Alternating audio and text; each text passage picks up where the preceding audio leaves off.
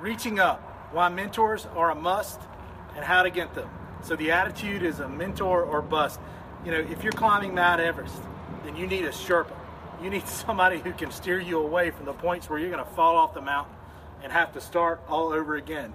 Somebody who's been there, that knows where the pitfalls are, that knows the quickest route there. And find somebody who knows what they're doing and have done it before. That's important.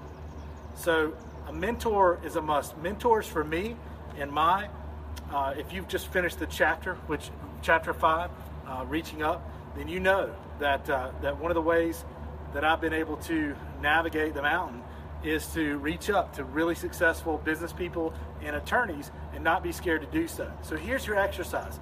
I want you to list 5 people in life, business people, could be a cultural icon, could be a philosopher, a religious scholar. I don't know who it is for you, but find somebody who's gotten to the point where you want to be, or you think you could help you with one of those pieces that you're trying to put together to move yourself, your as a professional, and your business or practice to that level, to the top of the mountain, and contact them.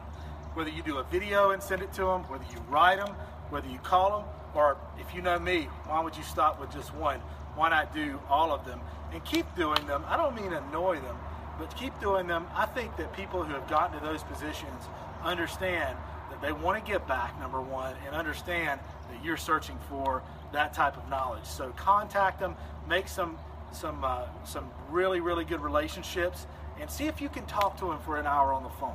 I can tell you, there's an attorney that's built a huge firm that I was able to talk to for just an hour on the phone.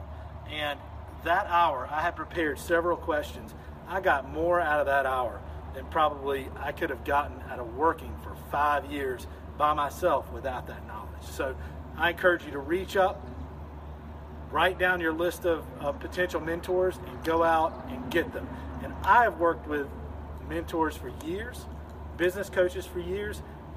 Get a mentor. Don't be scared to pay someone a decent amount or invest. Don't think of it as payment, but invest in a business coach or someone that can help, a Sherpa that can lead you to the top of the mountain.